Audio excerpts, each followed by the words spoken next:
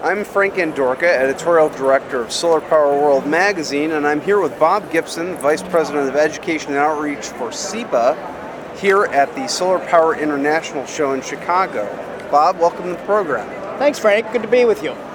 What is the situation of the utility scale solar in this country? I keep hearing rumors that it was supposed to slow down this year, and I was just talking to somebody who said the numbers that show that it hasn't slowed down are actually a little bit skewed because everybody who rushed to get projects in the ground before 1603 went away are now coming to completion, and so it's skewing the numbers. What do you say to that? Well, I think we've seen a little bit of a slowdown, and that's part of it. And certainly we still have several large projects coming to completion this year. And what's really notable is the completion of some of the long-awaited concentrating solar power plants, of course, Solana and others, that will be completed this year and going into next year. So you're right, there are some of the very biggest projects ever are coming to completion this year.